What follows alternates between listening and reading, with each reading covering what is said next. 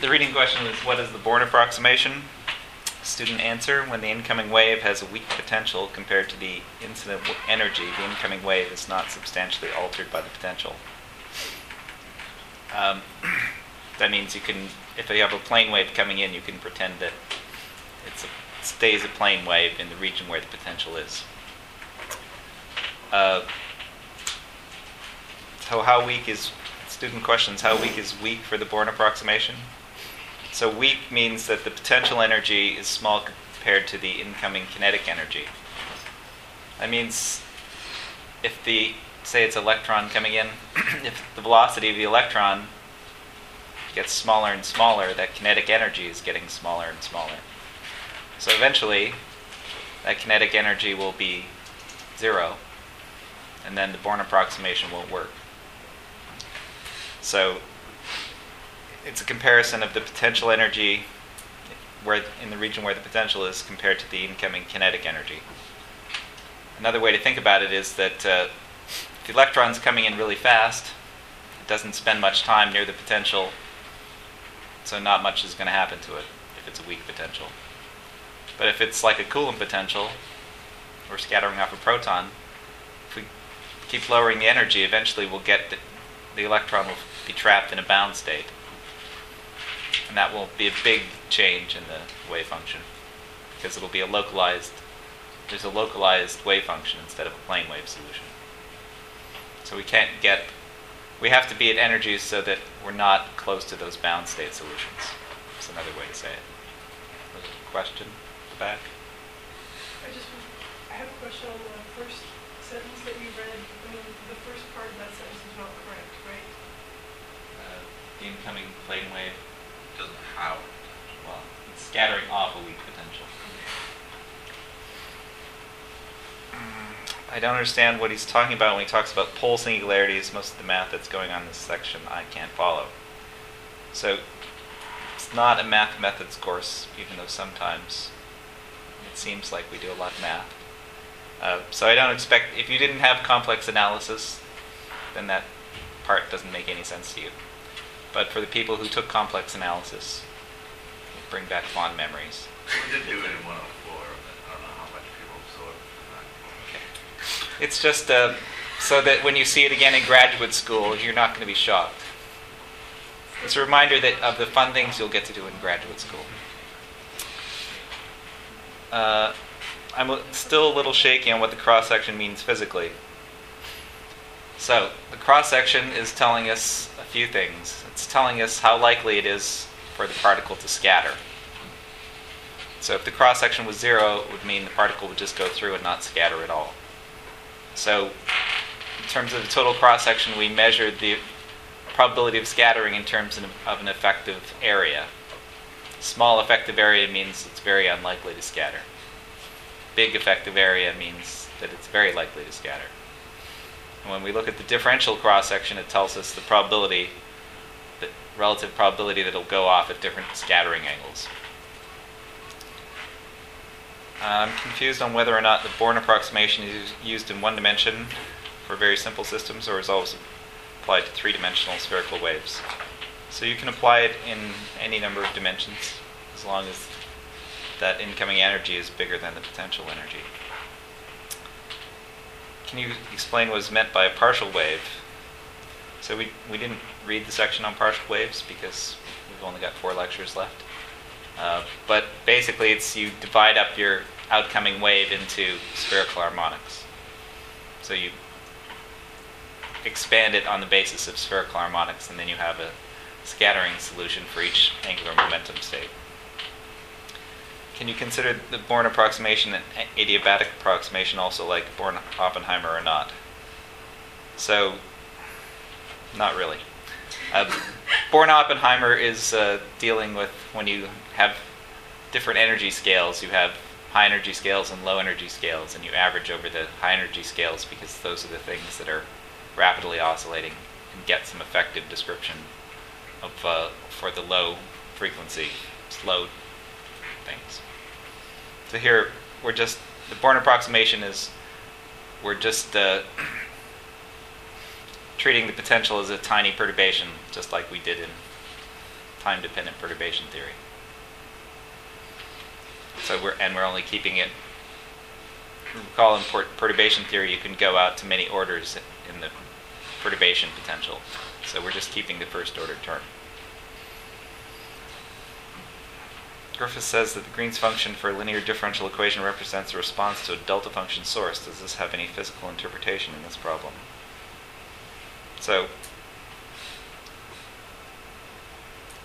the physical interpretation is if we have this particle coming in, if I could, the potential is like a little kick, and I can decompose that kick into a bunch of little delta function kicks.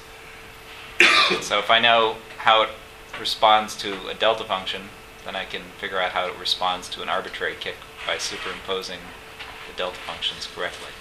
So like you're expanding it to the basis of delta functions or something? The potential, the interaction with the potential, you're expanding into a bunch of delta functions.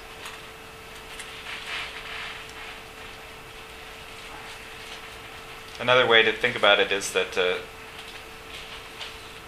Green's function tells you the particle is definitely here, and what's the probability for it to get somewhere else. So the delta function is like the source, or particles emitted from that point. So you can think of it, interactions as, there's a funny language where you talk about the electron being annihilated at that point, and then you create a new electron that goes off with the new propagator from that point. Is the integral form of the Schoedinger equation useful when the Born approximation is not applicable? It could be useful if you have some extra information about the wave function, some other constraint that you can impose, and then you can solve it iteratively. The book defines momentum transfer as h bar k minus k prime. But how is this a transfer of momentum when really it's just the difference of two wave vectors in the scattering amplitude? But it's some special wave vectors. So k is telling us about the plane wave coming in, and then k prime is telling us about the emerging spherical wave. So if we act with a gradient on the incoming wave, we'll get the momentum as h bar k, and if we act with a gradient on that outgoing spherical wave, we'll get h bar k prime as the momentum. So it's really the initial momentum minus the final momentum. Griffiths claims that k and k prime both have the same magnitude in the context of the Born approximation. Is this relation an equality only in the sense that we're equating psi and psi naught? It's more general than that. What it's saying is that we're looking at elastic scattering. So that means the thing that we're bouncing off of, we don't have enough energy to excite it into some excited state. So that means its final energy is the same as its initial energy. So we're not creating new particles, we're not moving up in energy levels. We're leaving the target exactly the way it was, and we're not creating new particles. So the energy is conserved. Once you impose that the energy is conserved, the momentum is conserved, then all that can happen is it changes the direction that it's going. Any other questions? So last time we just went over a bit of, at the end, about different orders of magnitudes of cross-sections. In nuclear physics, you're probing areas that are around 10 to the minus 28 meters squared, the approximate size of a nucleus. At the LHC, they're looking for effective areas that are 10 to the minus 40 meters squared. As we're going to see, this isn't really an area of anything, but it tells you about the range of the interactions. And detection of dark matter, they're trying to get down to 10 to the minus 50 meters squared. So they can get down to smaller cross-sections because there's dark matter everywhere. So you just have to sit and wait for it to hit you. At the LHC, it's a hard problem to get enough particles colliding at such a small effective area. So you need a lot of particles, which is hard to do.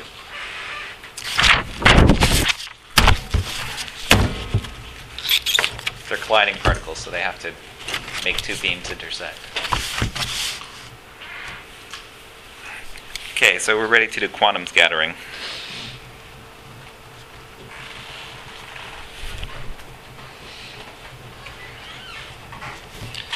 So the picture is we have a plane wave coming in, there's some target, and then once the wave hits the target, it acts like a point source, so it will send out some spherical waves.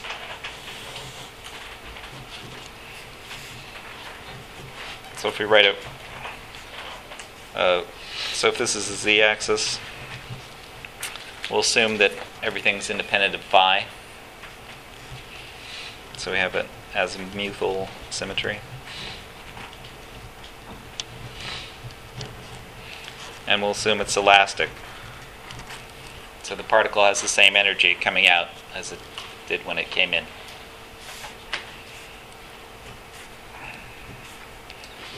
So a general wave function that would describe this, here's an incoming plane wave, and a spherical wave would go equally out in all directions, so it would just depend on the distance. And to conserve probability, we'll have to go like 1 over r, and it can depend on the angle that we scatter with. And this is a reasonable solution for large r. If we got close to the target, the wave function could be much more complicated. But as we get far away from it, because with these conditions, it can only be a function of theta, and when we square the wave function, that probability is getting spread out over a sphere of radius r. So the wave function itself has to fall like 1 over r, so the square goes like 1 over r squared.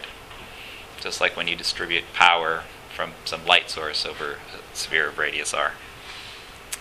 So I have a little, on the web page there's a Java calculator, so you can see what, at least in 2 dimensions, what scattering looks like.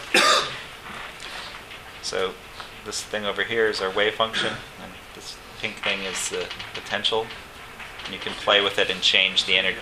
Oops. Over here is the wave function.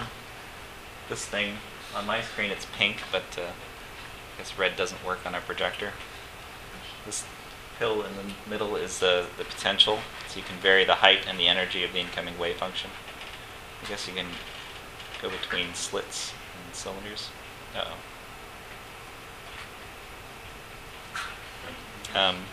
Hello? Okay. You'll have to go to the web page and run it yourself because my computer died. Great. So much for that. It was really cool.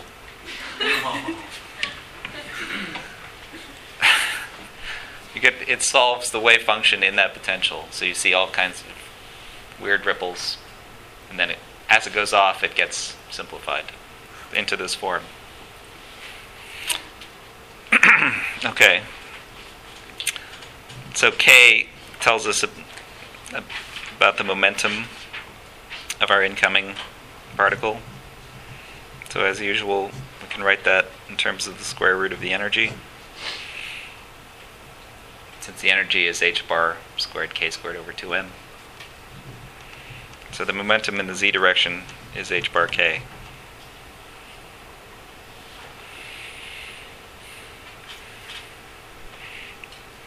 Now, when we did the classical cross-section, we related the flux of particles coming in through some initial area d sigma.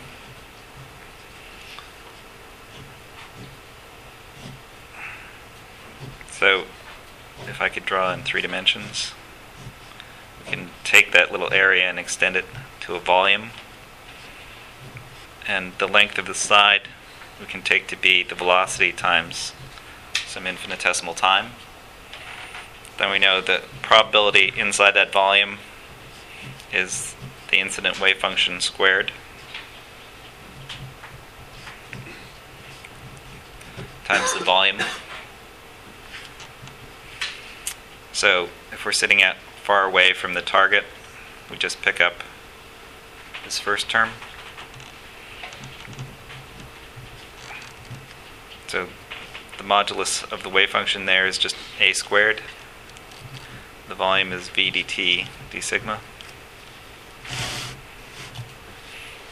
If we look at the probability from the outgoing wave, if we go off the axis,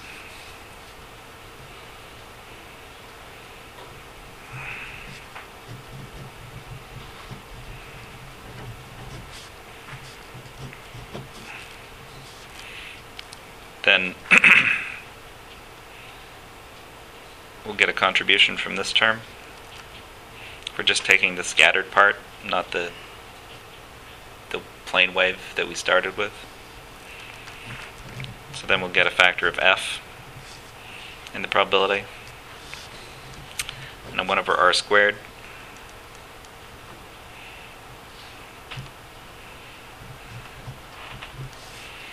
And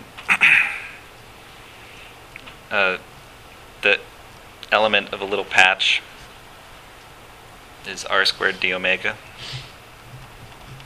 an analogy with the classical calculation. D omega was the infinitesimal area on a unit sphere. So then, just like the classical calculation, we can say that d sigma and d omega are related, but now they're related by the modulus of f squared. So just dividing these two.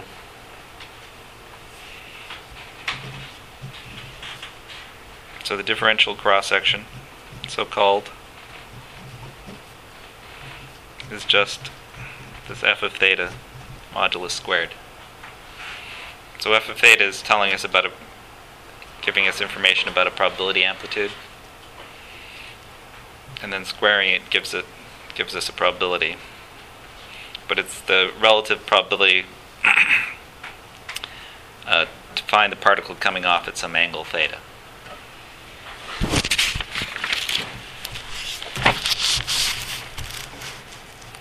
So we want to get to the Born approximation, but first we have to figure out what an integral Schoedinger equation is.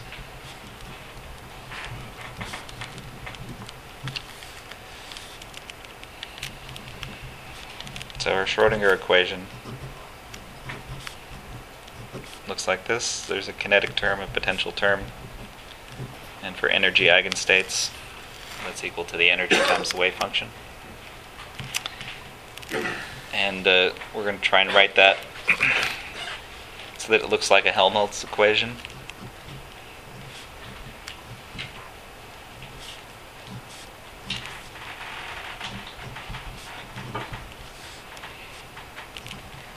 So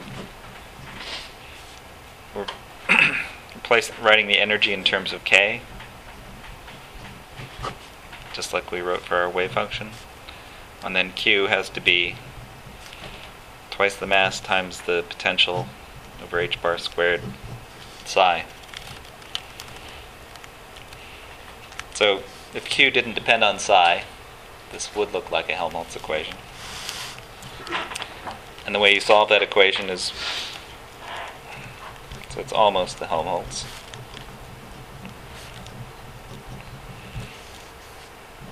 The way you solve that is with Green's functions.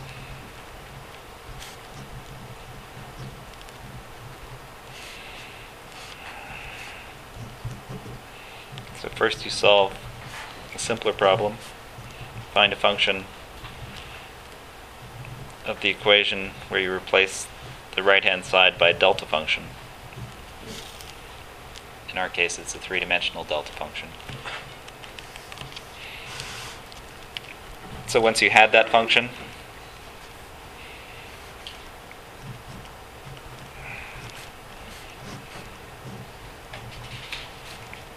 then you could write an integral over the Green's function times the source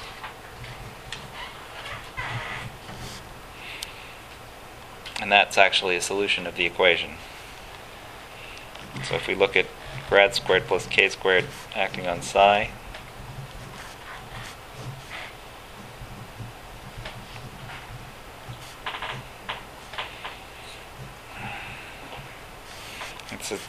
This is a function of r, this gradient is a derivative with respect to r, not with respect to r naught. So it's only acting on g.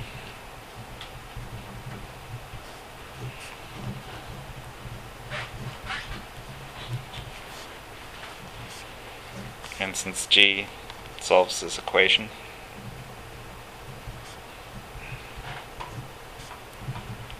you get a delta function of r minus r naught.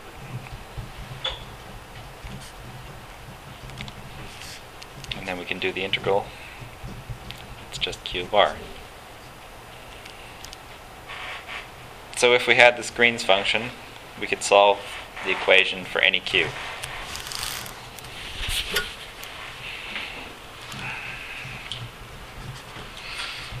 So this Green's function is a response to a delta function source.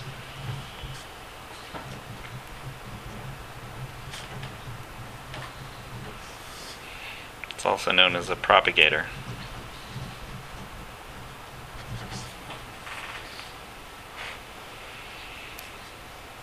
And for our three-dimensional non-relativistic problems, the Green's function is actually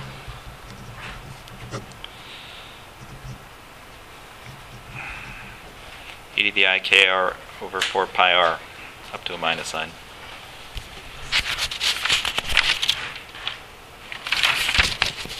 So instead of deriving that, we're just going to check that it works. So that's actually problem 1118. Or 11.8, sorry.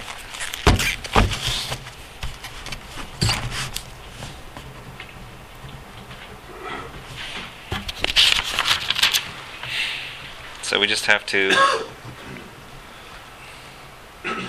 check that grad squared plus k squared acting on g gives us a delta function. So we can write that out as there's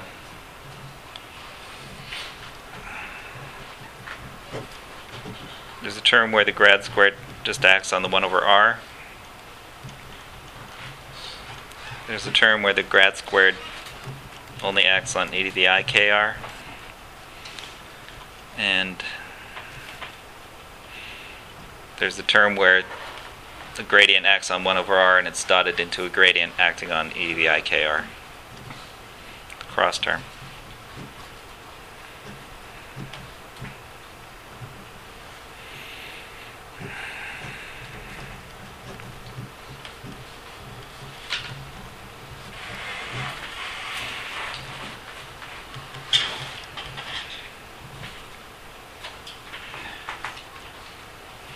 So every term has a minus e to the I kr and a 1 over 4 pi. Grad squared acting on 1 over r is a delta function.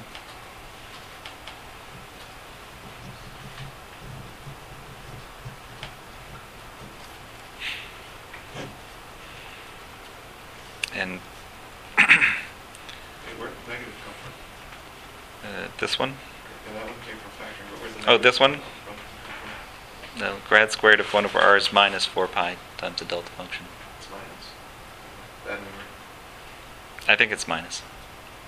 I'd have to dig out a math book to double check. Not important. So this grad squared, since this is only a function of r, we just need the theta and phi terms we don't have to worry about. And as we saw when we worked out the Hamiltonian for hydrogen in spherical coordinates, it has this beautiful simple expression.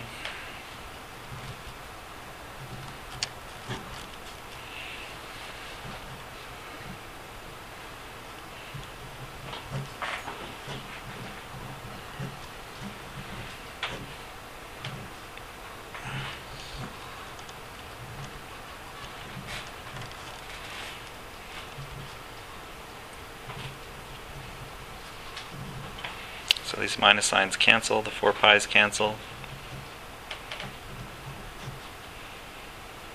And we get a term with a delta function.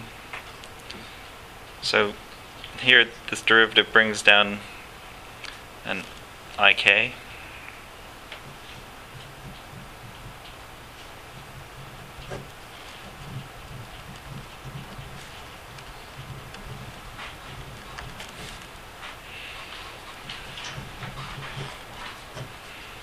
So this is minus 1 over r squared.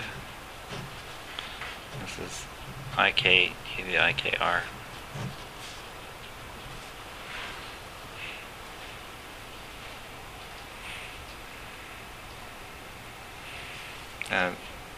Since this is a delta function of r, we can set r and the exponential to 0, since that's the only place where it's non-zero.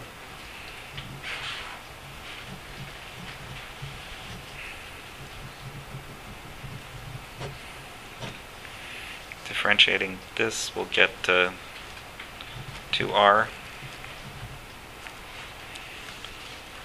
From differentiating the r squared and differentiating the exponential will give us another factor of ik.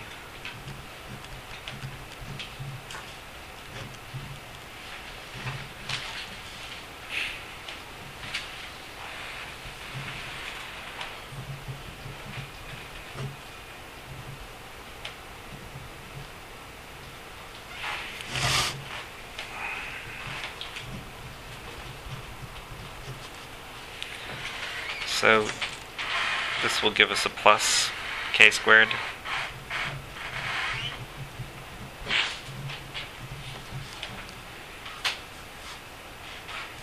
And then we'll have a minus ik from there.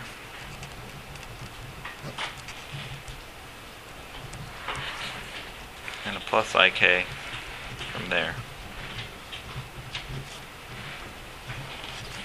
So those last terms cancel.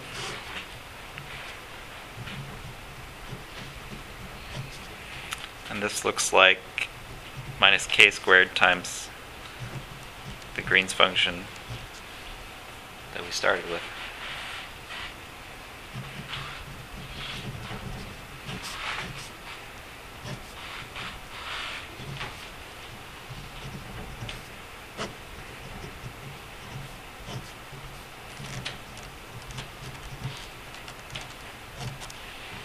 So it is a solution.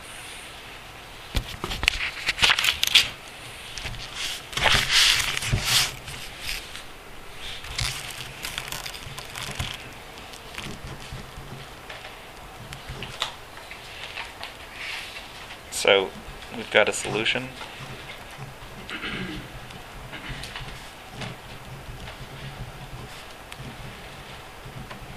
There are a few little problems.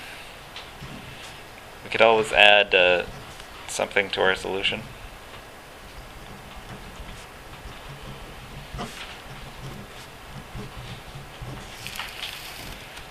We could add, if we add some function g naught, as long as it satisfies the homogeneous equation,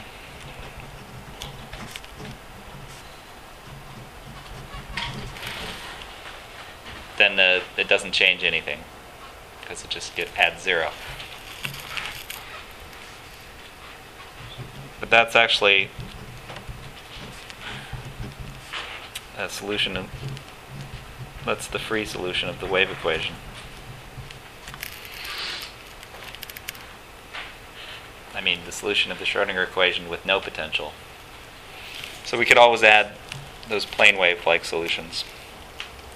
So you have to say something about what the boundary conditions are at infinity, or initial conditions or something for your problem.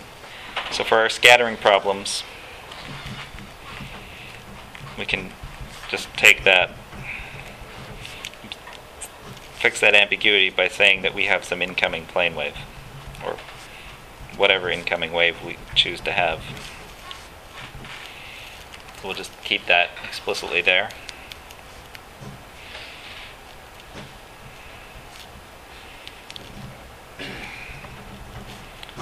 Then we have our Green's function.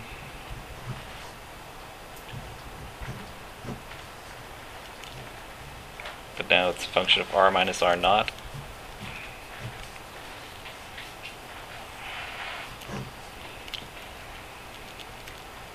And Q was twice the mass times the potential, or h bar squared,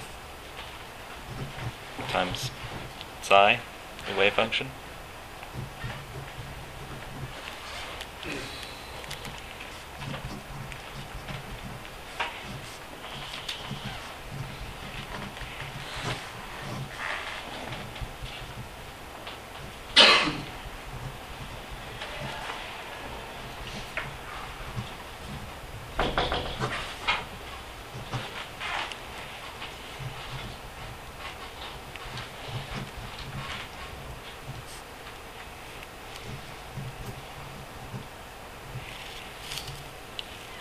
Okay, so that's it. That's the integral Schrodinger equation. And it's brilliant because it says that psi is psi naught plus an integral over psi. So once you've solved this equation, you can plug psi back in and it'll work. So, of course, what we're going to do is only look at cases where this potential is weak. And that means we can do an iterative solution. So we'll say that our zeroth approximation is that psi equals psi naught. And then we can plug that in here. So then the next order solution is that it's, let me just write it schematically. There's a G B psi naught. But then at the next order, I can plug this as well inside the integral. So there'll be a double integral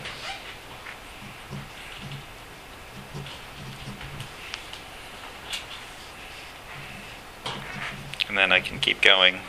These are all approximate. I can have a triple integral.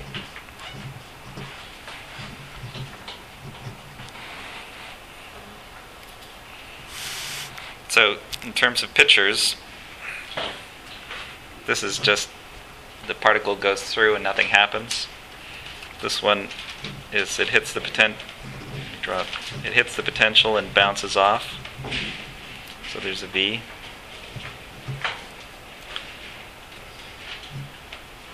Can also hit the potential once, hit the potential again, and then go off.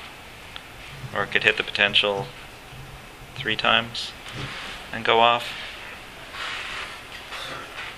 So these are starting to look like those Feynman diagrams we drew when I gave you a 10-minute course on quantum field theory. And in fact, that's what you do in quantum field theory. All those diagrams that you draw representing electrons and particles propagating, those correspond exactly to mathematical expressions where there's a propagator, like this Green's function. It's just a relativistic propagator. You don't take the non-relativistic approximation. And then these potentials are really, at least in quantum electrodynamics, the potential means that it's a Coulomb potential, so you exchanged a photon with some proton, say. And if you make the approximation that the proton is very, very heavy compared to the electron, then it's just like an external source of photons. And so you can look at a series where you exchange many photons with the potential, or the proton. And then if you want to get really fancy, you can take into account that the proton isn't infinitely heavy. It propagates too. So there's the separate propagator for the proton, and this is a propagator for the photon. And eventually, if you track down all the details, you just put in a propagator for everything. Every particle that you have in your theory has some propagator, and you can connect them up with their interactions. And solving quantum field theory means trying to sum up all these amplitudes where you put in all possible combinations of propagators and interactions together. Yep. How do you know you've got all possible combinations? Well, there's actually a path integral, which is like a partition function that you can write down mathematically that generates all those diagrams, because every diagram corresponds to some mathematical expression for these propagators. So these partition functions or path integrals tell you exactly what all those terms are. It's just usually easier to write the diagrams than to write out the partition functions. Has any problem ever been exactly solved in quantum field theory, or are they all just successful approximations? In two spatial dimensions, you can exactly solve some quantum field theories. And there's some, if you put in enough supersymmetry, you can solve it in 4 dimensions too. But that's a little beyond us right now. But that is the answer to the last quantum question, which was about, can we see calculations with Feynman diagrams and Green's functions. So what we're doing when we do the Born approximation is we're taking this big series of complicated quantum field theory expressions. We're neglecting that the proton or the nucleus or whatever is scattering off moves. So we're saying it's infinitely heavy because we're at low energies, non-relativistic. We're saying it's weak, so we only have to keep this term with one interaction with the potential. So we're just going to keep this term, which is an approximation to this full series. So we are doing approximate quantum field theory, non-relativistic, low-energy quantum field theory. Any questions?